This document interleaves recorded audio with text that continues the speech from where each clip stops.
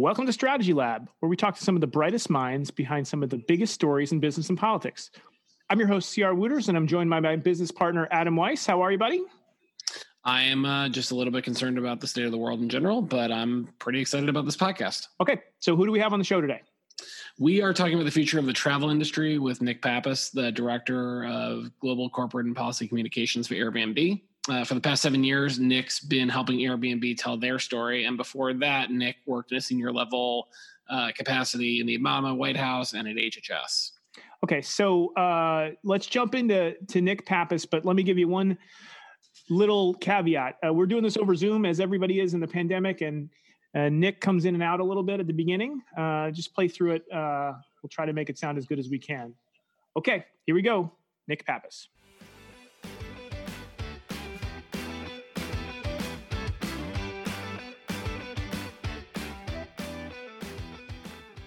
Nick Pappas, welcome to Strategy Lab, pal. Thank you for having me. It's great to be.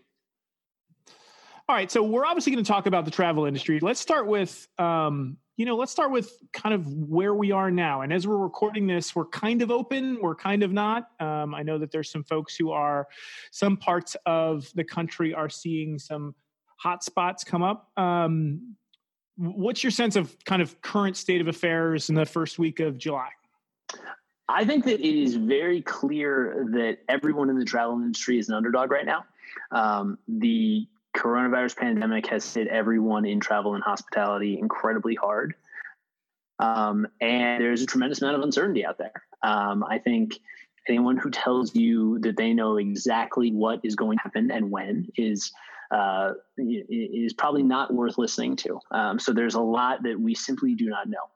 All that said, there are some fundamentals out there that I think have made themselves apparent that are reasons for some cautious optimism. The first is if you've been stuck in your house, like so many of us have, like I know I have, you want to get out of your house. And that is a trend that we're definitely seeing. People want to travel. I mean, look, travel is not something that is the desire to travel is something that has been around for a long time, and it's not going to go away. It's fundamental to human nature. There's definitely a concern about cross-border travel and getting on airplanes. So we're seeing a lot of domestic travel. We're seeing a lot of nearby travel. The percentages of trips that people are taking on Airbnb that are close to their home within 50 miles, 100 miles, 200 miles has increased pretty significantly. So I think you're going to see a lot of road trips this summer. People who just I'm sorry to interrupt you, but these are just people who jump in a car and say, we're going to drive to a lake, mountain, someplace that's not here, but we're not going to drive past, to fill up the tank 20 times to get there. Yeah, it's summertime. I want to go to the beach. It's summertime. I want to go to the mountains. I want to go, get out of where I've been and see something new and get outdoors and just try and break up a little bit of the cabin fever that I've got. So we're seeing a lot of that, which is a good sign. I mean, look, obviously we have encouraged everyone traveling responsibly, that they're following the guidance from local officials. That remains incredibly important and something that people should be vigilant about. But we definitely see that people want to get out, and so that is hope that has been a positive sign that we've enjoyed being able to look at. So let's go back just a little bit because you've been at Airbnb for a while, like 7 years. 7 years, right? Yeah. It's kind of changed an awful lot since you've been there. What are your biggest takeaways and kind of big changes since you've come along? I mean, the company itself, I think even the idea of renting a room in someone else's house was like kind of crazy 7 years ago. Right? It was very interesting. There were, when I left the White House to go to Airbnb, there were people who thought I was like starting my own bed and breakfast. I met with one. Yeah, I know, it's crazy, right? I've not been a home host. I've hosted an Airbnb experience before, but not. I don't think anyone wants to say with my family and 2 small children. I think that would be the opposite of a relaxing vacation. But to get back to your question, I remember looking for some space to sublease in Washington and meeting with a Democratic political consultant who shall remain nameless. Who said like, oh, Airbnb, do you guys do the back end on our phones? And I was like, no, that is not what we do. And I then began to think maybe this is not the best idea that I've ever had. But it proved to be an idea, that worked. The growth has been, you're absolutely right. It's been incredible. And it's been something to see.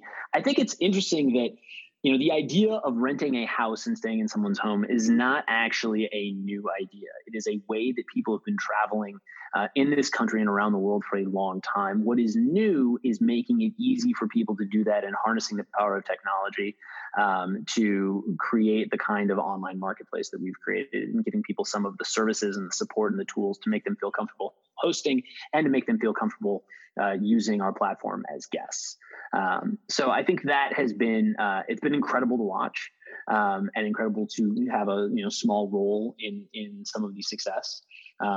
Obviously 2020 has not gone entirely according to plan, but I think that's true for all of us, no matter what industry you happen to be in. But yeah, it's, so for example, if you started a small public affairs firm, just pick one thing totally yeah, random. totally. No, it seems like a great time to get that going. You guys really just nailed it. Yeah. No, but I mean, look, I think that one of the things that, you know, this crisis is an opportunity, I think, for lots of, you know, people and businesses and industries to sort of focus on, you know, what makes sense for their business, what makes sense for, you know, what they want to pursue. It is obviously an incredible challenge for, you know, millions of people, and a terrible thing that we all wish didn't happen. I think that for our part, we're trying to make sure that we can both sort of weather this storm and come out stronger. And hopefully we'll use this as an opportunity, and I think we already are, to sort of refocus and to continue to, you know, go back to our roots and continue to build on what has made our company strong. That's been something that our leadership has talked a lot about, both publicly and with, you know, with me and my colleagues, and it's something that we're really focused on. So let's go a little deeper dive into the pandemic stuff, which is not surprising. I want to ask you a bunch about that. You know, I think for me, I'm watching TV, I'm watching an NBA game, and the NBA suspends the season, and 10 seconds later, Tom Hanks has coronavirus. And it feels like that was like the day the planet realized the coronavirus That happened. was like the 90 minutes the planet realized the coronavirus happened. It was crazy, right? It was I like, was sitting on my couch and I could not look away. It was a shocking few moments of time. So take us inside. For me, it was about Rita Wilson. I mean, it was Tom Hanks was important, but for me, it was really Rita Wilson, just because she's produced so much great work and her music. But you know, I understand for other people, it was Tom Hanks. So take us inside that. You know, you're sitting on your couch, or the same way we are, and you're like, "Holy crap! Give us a little view of what kind of happens then in Airbnb world." So we already had some sense of what was coming. I don't think I would not say that we had nearly the sense of the shock to the system that would occur kind of, you know, at that moment and after. But we have a relatively robust business in China. So we had seen some of this a little earlier than others because of our business there. And so I think it was definitely something that we were thinking about. And look, you know, when you're a travel company and you're starting to see things that, you know, are potentially restricting travel or just dissuading people from traveling, you're going to pay attention to that pretty quick. I think that moment that you're talking about was a real wake up call for everyone. And it certainly brought everything to the fore. And made it very clear that this was going to be both a short-term crisis that we were going to need to deal with, but also going to have long-term effects. You know, this crisis is undoubtedly going to change a number of things about, you know, life, both here in the United States and around the world. I don't think we know what all those long-term changes are going to be, but I think that moment was really a time when a lot of people started thinking about how this was not merely going to be a short-term thing. This was going to be something that we had to, that was going to impact life for quite some time. And you started to get your head around the fact that it wasn't just going to be like 1 week in your house making bread. This was going to be something that was going to take a lot of time and energy to sort of fight through. And it was going to change the way we live. So you mentioned the kind of the global footprint of Airbnb and that giving you a little bit of lead time on what was happening, but can you talk through kind of what happened internally, how you think about messaging, you know, knowing that you had kind of the kind of early inkling without knowing the scale of it, you know, working with your leadership, thinking through kind of the business and the communications implications of how you made decisions and what those decisions, how they might ripple, both, in the broader industry, in the business, and, kind of in the broader consciousness of Americans as they move around the country and the world?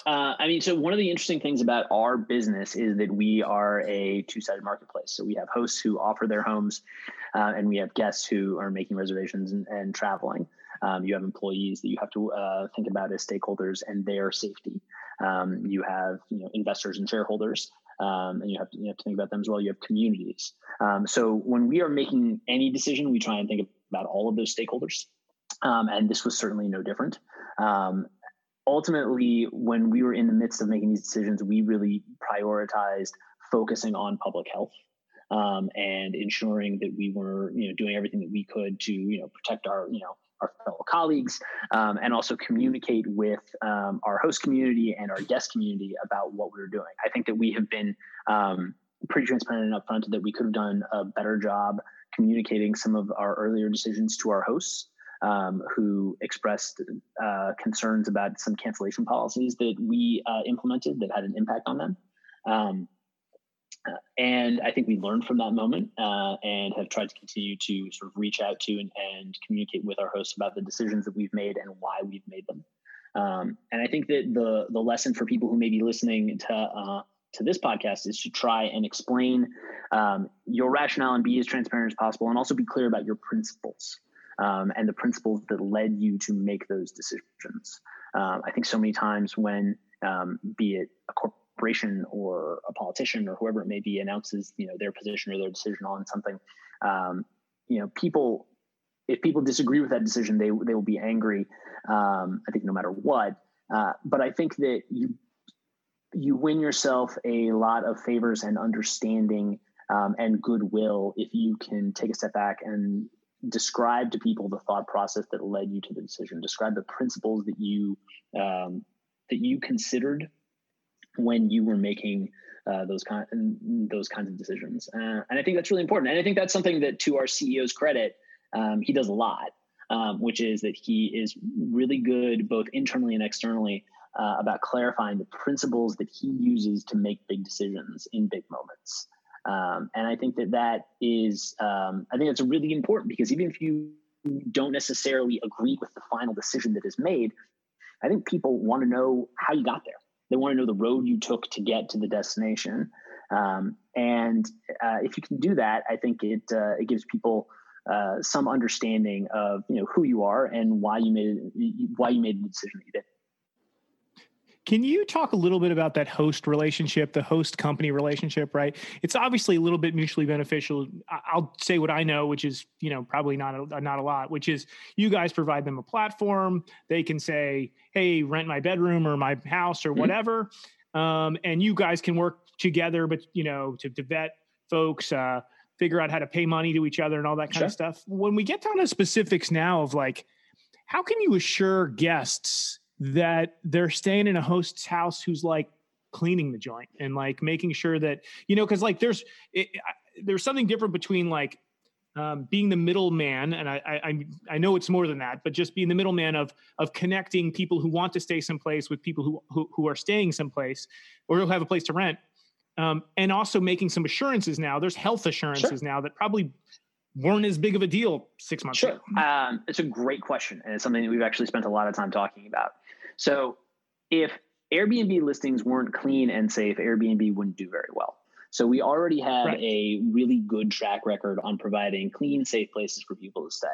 So 94% of the reviews that have been left on Airbnb gave a 4 or 5-star rating for cleanliness, which is great. We also have a review system where you can only leave a review of an Airbnb listing if you've actually stayed in the place.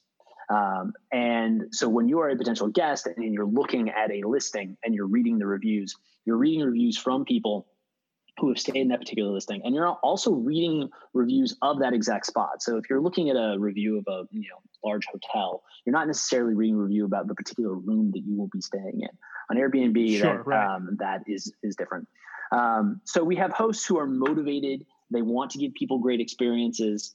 They have a lot of reasons why they want to, provide clean, safe experiences. But we have done a lot more. We've instituted a new cleaning protocol that has been informed by work with a variety of folks, including former Surgeon General Dr. Vivek Murthy. who has advised us and our hosts on how they can clean and prepare listings for guests. And what we're doing is, if you as a host attest that you will follow that cleaning protocol, you read it, you take a quiz to ensure that you know what it's all about, we will then note that on your listing. So when you as a guest, if you're looking for a place, you can filter by listings that have said that they will follow that cleaning protocol. You can also read reviews to make sure that previous guests have been satisfied with the place that they're staying. So it's something that, look, we take it incredibly seriously. We're constantly working to create new products and services that help us get to that goal, to make sure that everyone has a great experience. And we have a team of people that's there 24/7. So if you happen to check in and you are in these sort of incredibly small minority of cases where you get there and something doesn't look quite right, we have a team of people that will be there that will do everything that we can to help make things right. I love, by the way, that CR and I are nodding a ton while you're talking, knowing that this is a podcast. And so, like, theater of the mind, as you're talking, you're doing like a lot of nodding, being like, that's really interesting. I want folks listening to this to know that there's a lot of assent on this. We are professionals, people. Well, so, all right, I'm going to go from one huge topic to another huge topic, right? Obviously, racial injustice has become, a massive topic in the country. It's a topic around the globe. It's something that every facet of the United States is trying to figure itself out. Your CEO is a relatively, he does not hold his opinions back very often. And so what has a couple of questions, kind of what has he said? How have you dealt with the big movement here in the Black Lives Matter space recently? And then I know you did some work with Color of Change. Can you talk about that? Yeah, absolutely. So I think to understand this, you have to go back a little bit to understand some of the challenges that we faced as a platform and a community. So in 2016, there was a hashtag that got going on Twitter, and it was hashtag Airbnb while Black. And it was people who were Black users who were telling incredibly painful, incredibly disturbing stories about trying to book an Airbnb listing and being denied because of their race. This was a significant problem. It was a wake-up call for us. In response, we brought on Laura Murphy, who is the former director of the ACLU here in Washington, as well as Eric Holder, as well as a number of others from the civil rights community. And we conducted a complete and thorough audit of every facet of our platform with an eye towards fighting discrimination. We did a range of things. We increased the number of instantly bookable listings, which are listings where you can automatically book it without going back and forth with host. We created an anti-discrimination product team, which is a team of engineers and technical people whose entire job is to focus on what they can do and what we can do to fight discrimination and fight bias and promote belonging. I mean, look, the mission of our company, our stated mission, is to create a world where anyone can belong anywhere. So if we're not fighting discrimination and we're not fighting bias, we're not living up to our mission. So we've worked very hard to try and tackle some of these issues. We've also changed the way that profile photos are displayed.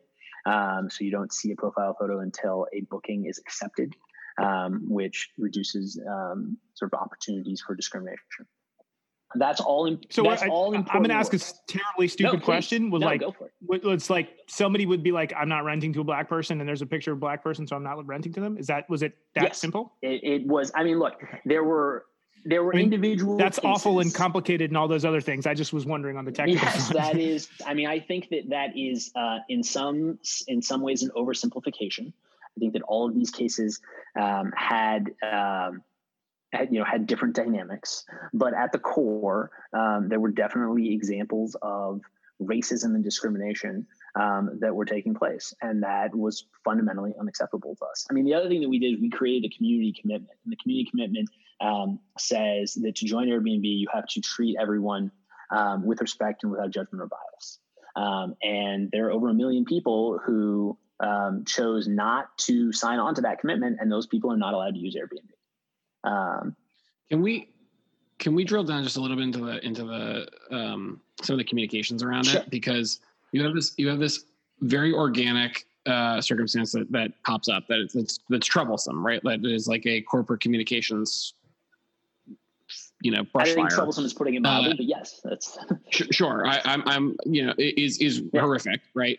And then you execute on a range of initiatives to push back or to solve for that problem, to solve for that really challenging and very upsetting dynamic. Mm-hmm.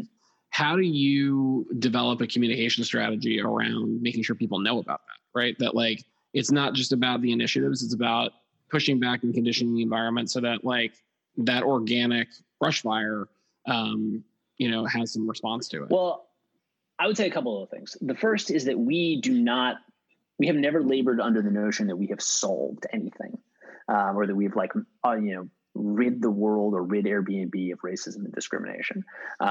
We are proud of the work that we have done. It is good work, and we think that it is work that has made a difference, but we are nowhere near done. There is a tremendous amount of work that still needs to happen. And we are pushing to do more work and to do it faster every day, because this is a big issue. So I think to get to your question of, how do you communicate that to people in an authentic way? You have to show people that you're doing the work. I think this is an issue that I think we're seeing now more and more, which is that brands and companies and politicians and public figures generally should not be satisfied with merely making statements about this. They have to go out and demonstrate to people that they are using their time, their resources, their skills, and their money to go, attack these problems. And in our case, it's to try and implement solutions that will try and fight discrimination and fight bias. And I think it's very important, and we've tried to do this, to say that all of these steps are just, part of an ongoing effort.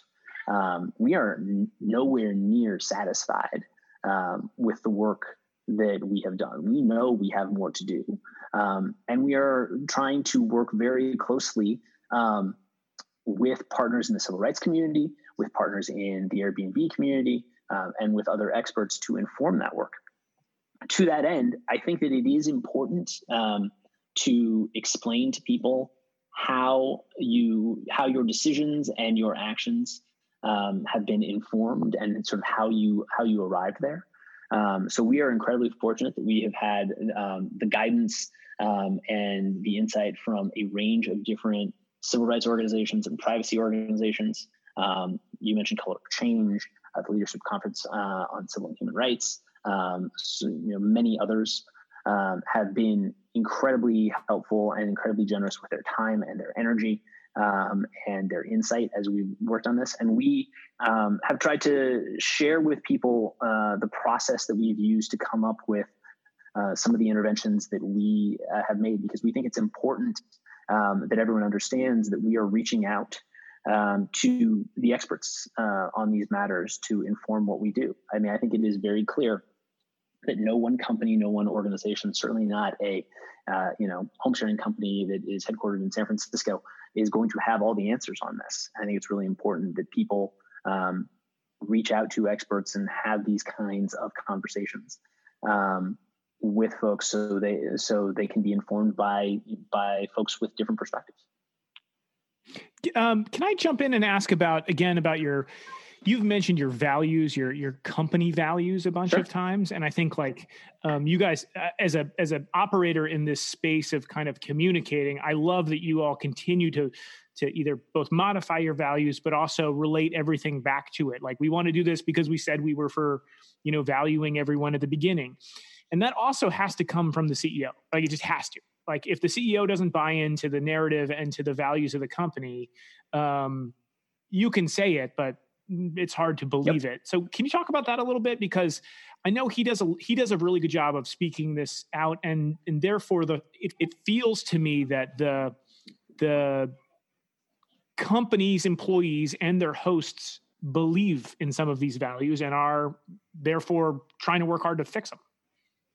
Yeah, I think that is absolutely true. I mean, look, every organization that I've ever worked in, the individual or individuals at the top set the tone. There's no doubt about that. And I think that is absolutely true, both with our CEO and our co-founders and our executive leadership. We all believe in the mission of the company. We all believe in the values. And look, you're dealing with if you sort of get down a little lower on sort of into the employee base, I am incredibly fortunate to work with a number of incredibly smart, talented people who could, take on any number of different tasks and work at different companies. And one of the reasons why they are at Airbnb is because they want to be at a place where people are making principle-based decisions. They want to be at a place that, articulates its values and its mission and tries to live by that. I mean, look, are we perfect? No, absolutely not. But I do think that there is a real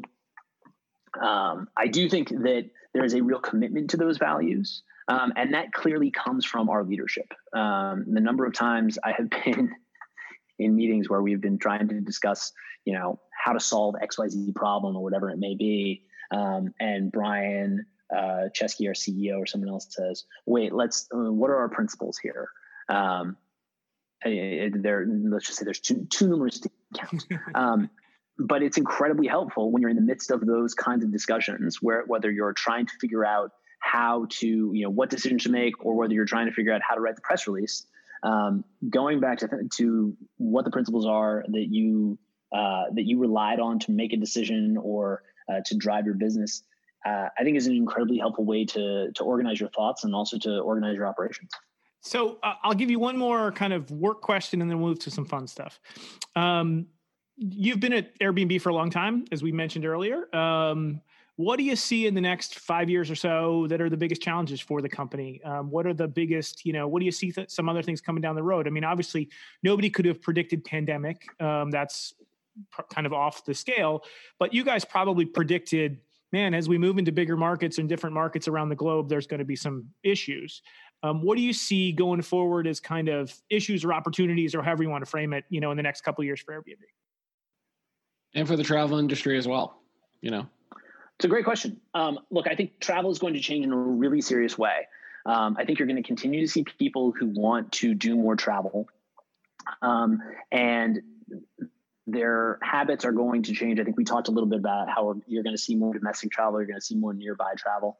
I think business travel is going to be slow to make a comeback because we have seen how much business we can all get done from our homes. We're talking on Zoom right now, and I think that is something that is going to continue. So I think that is going to take some time to come back. I do think that ultimately people are going to get back to traveling. And I think, this is an industry that has proven to be incredibly resilient. If you look at sort of, I don't know if there are similar moments in time, but if you look at, other sort of economic disruptions or social disruptions or political disruptions that have happened, travel has taken a hit, but travel has come back because we do have this fundamental need to explore. That's not going to go away. I think people definitely want to travel. They want to get out and explore new places and just get out of their house. What does that look like for Airbnb going forward? I think as we said, I think there's a lot of uncertainty about what the next 6 months, year, 18 months look like. One thing that I think that is absolutely true is that we have always been powered by our core hosts, people, regular people who offer their home to travelers. I think that is going to continue to be something that makes us stand out, makes us different from others in this space. So I think we're going to continue to double down on supporting them. And then I think that there remains a lot of uncertainty. I will not, as I said earlier, I think anyone who tells you exactly what things are going to look like is probably lying to you.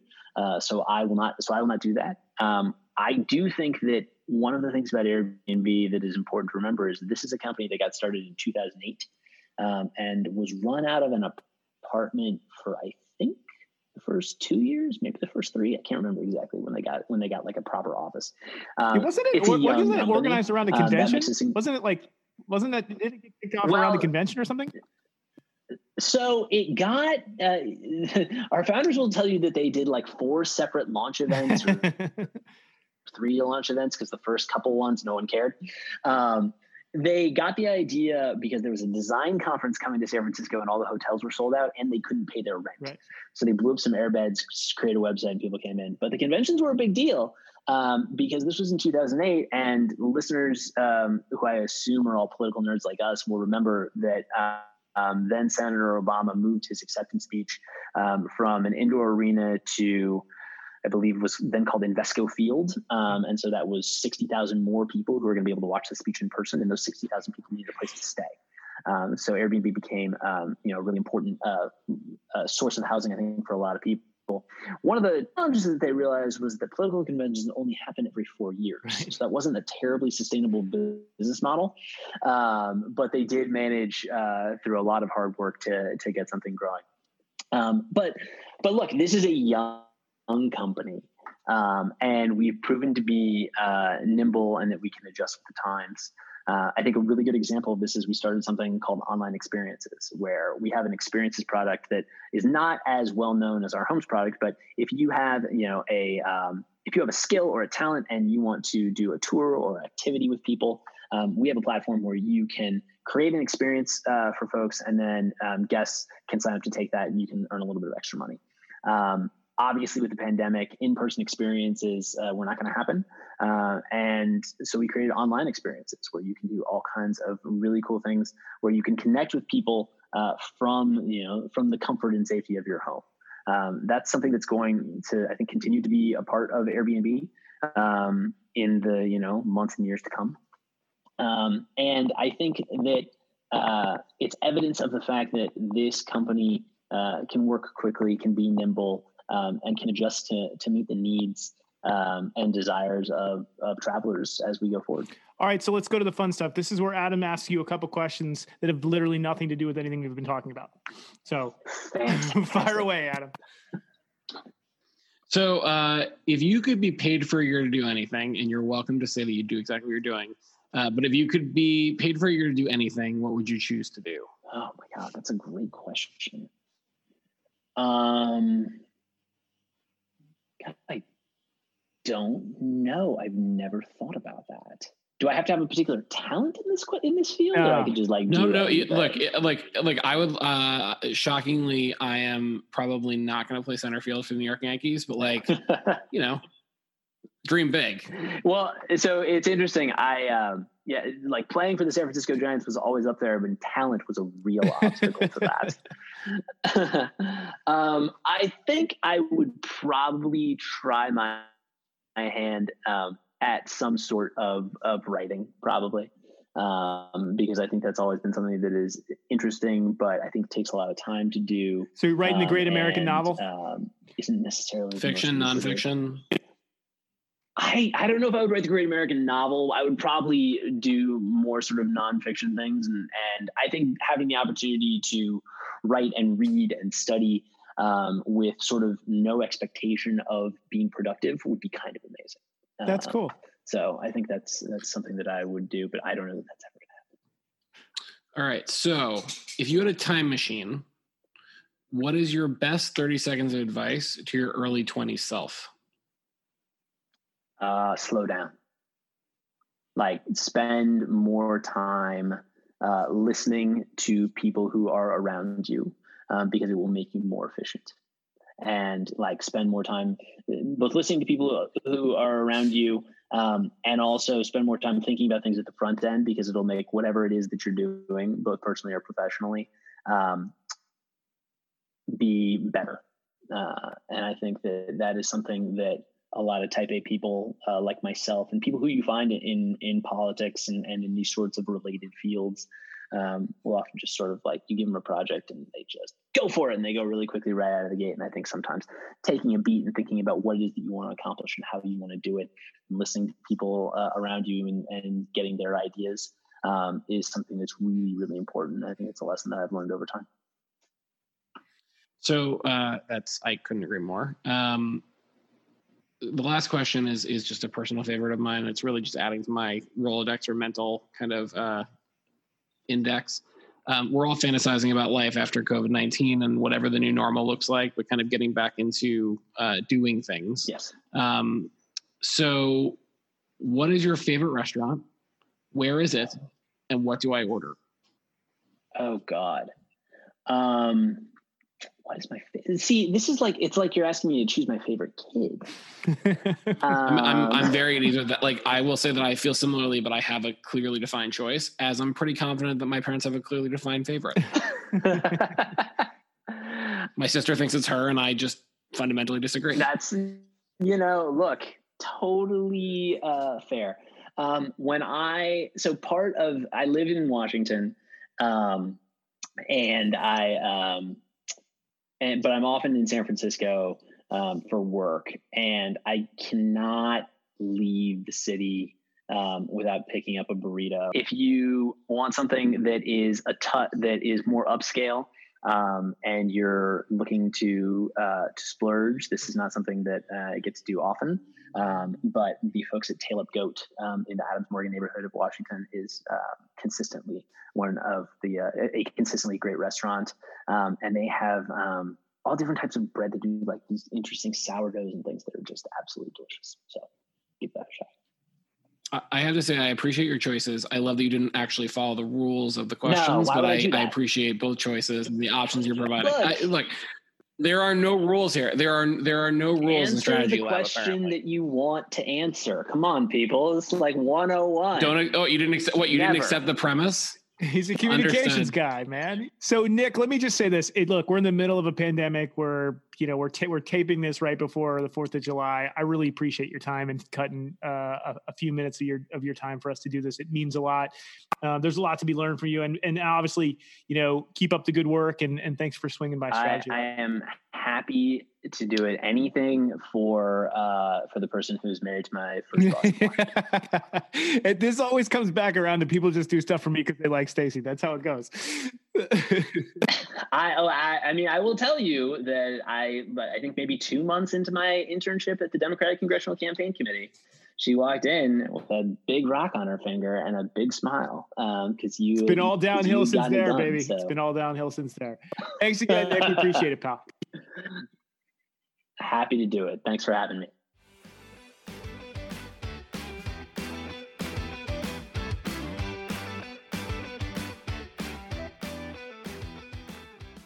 Well, Adam, it was good to catch up with Nick. I'm actually, frankly, really surprised and happy he was able to carve out a couple minutes. What a crazy time to be at Airbnb. It's pretty wild. And also, if you think about it, he's been in a company for 7 years, and the company was only founded in 2008. It's like the vast majority of the time of the company. I'm just amazed by the longevity of anybody who's stayed in the job for 7 years. Anybody who came out of the political space, it feels like it's a 50-year career at one company. I did want to make one quick point before we did that. I thought it was really interesting from his conversation was he talked a lot about values and principles, and I think that was interesting both for decision making, but also for communications, and how they feed one another. So I thought that was an interesting point. Yeah, I think there's a lot of companies that kind of blow smoke up the values chain, but I do strongly believe, and I know that you and I talk about this a lot because we share this with our clients, is you have to have some operating principle. Like, why is it that you're doing what you're doing? And then therefore, when a bump in the road comes, or a tragedy or a catastrophe or whatever, you can refer back to, well, what are we doing this for in the first place? It's a good point. And I think he made that a few times. I think they're a company that certainly tries really hard to do that. I don't know whether, I'm sure that there's people on both sides that say, how efficient and effective that is. But I certainly do think they try more than most to connect things to some set of values that they actually care about. For sure. I thought it was a really interesting point. Okay. So where can we find you on Twitter? You can find me at Weiss Thinking. And I'm at CR Wooters. So for Strategy Lab, this is CR Wooters and Adam Weiss. We'll catch you next time.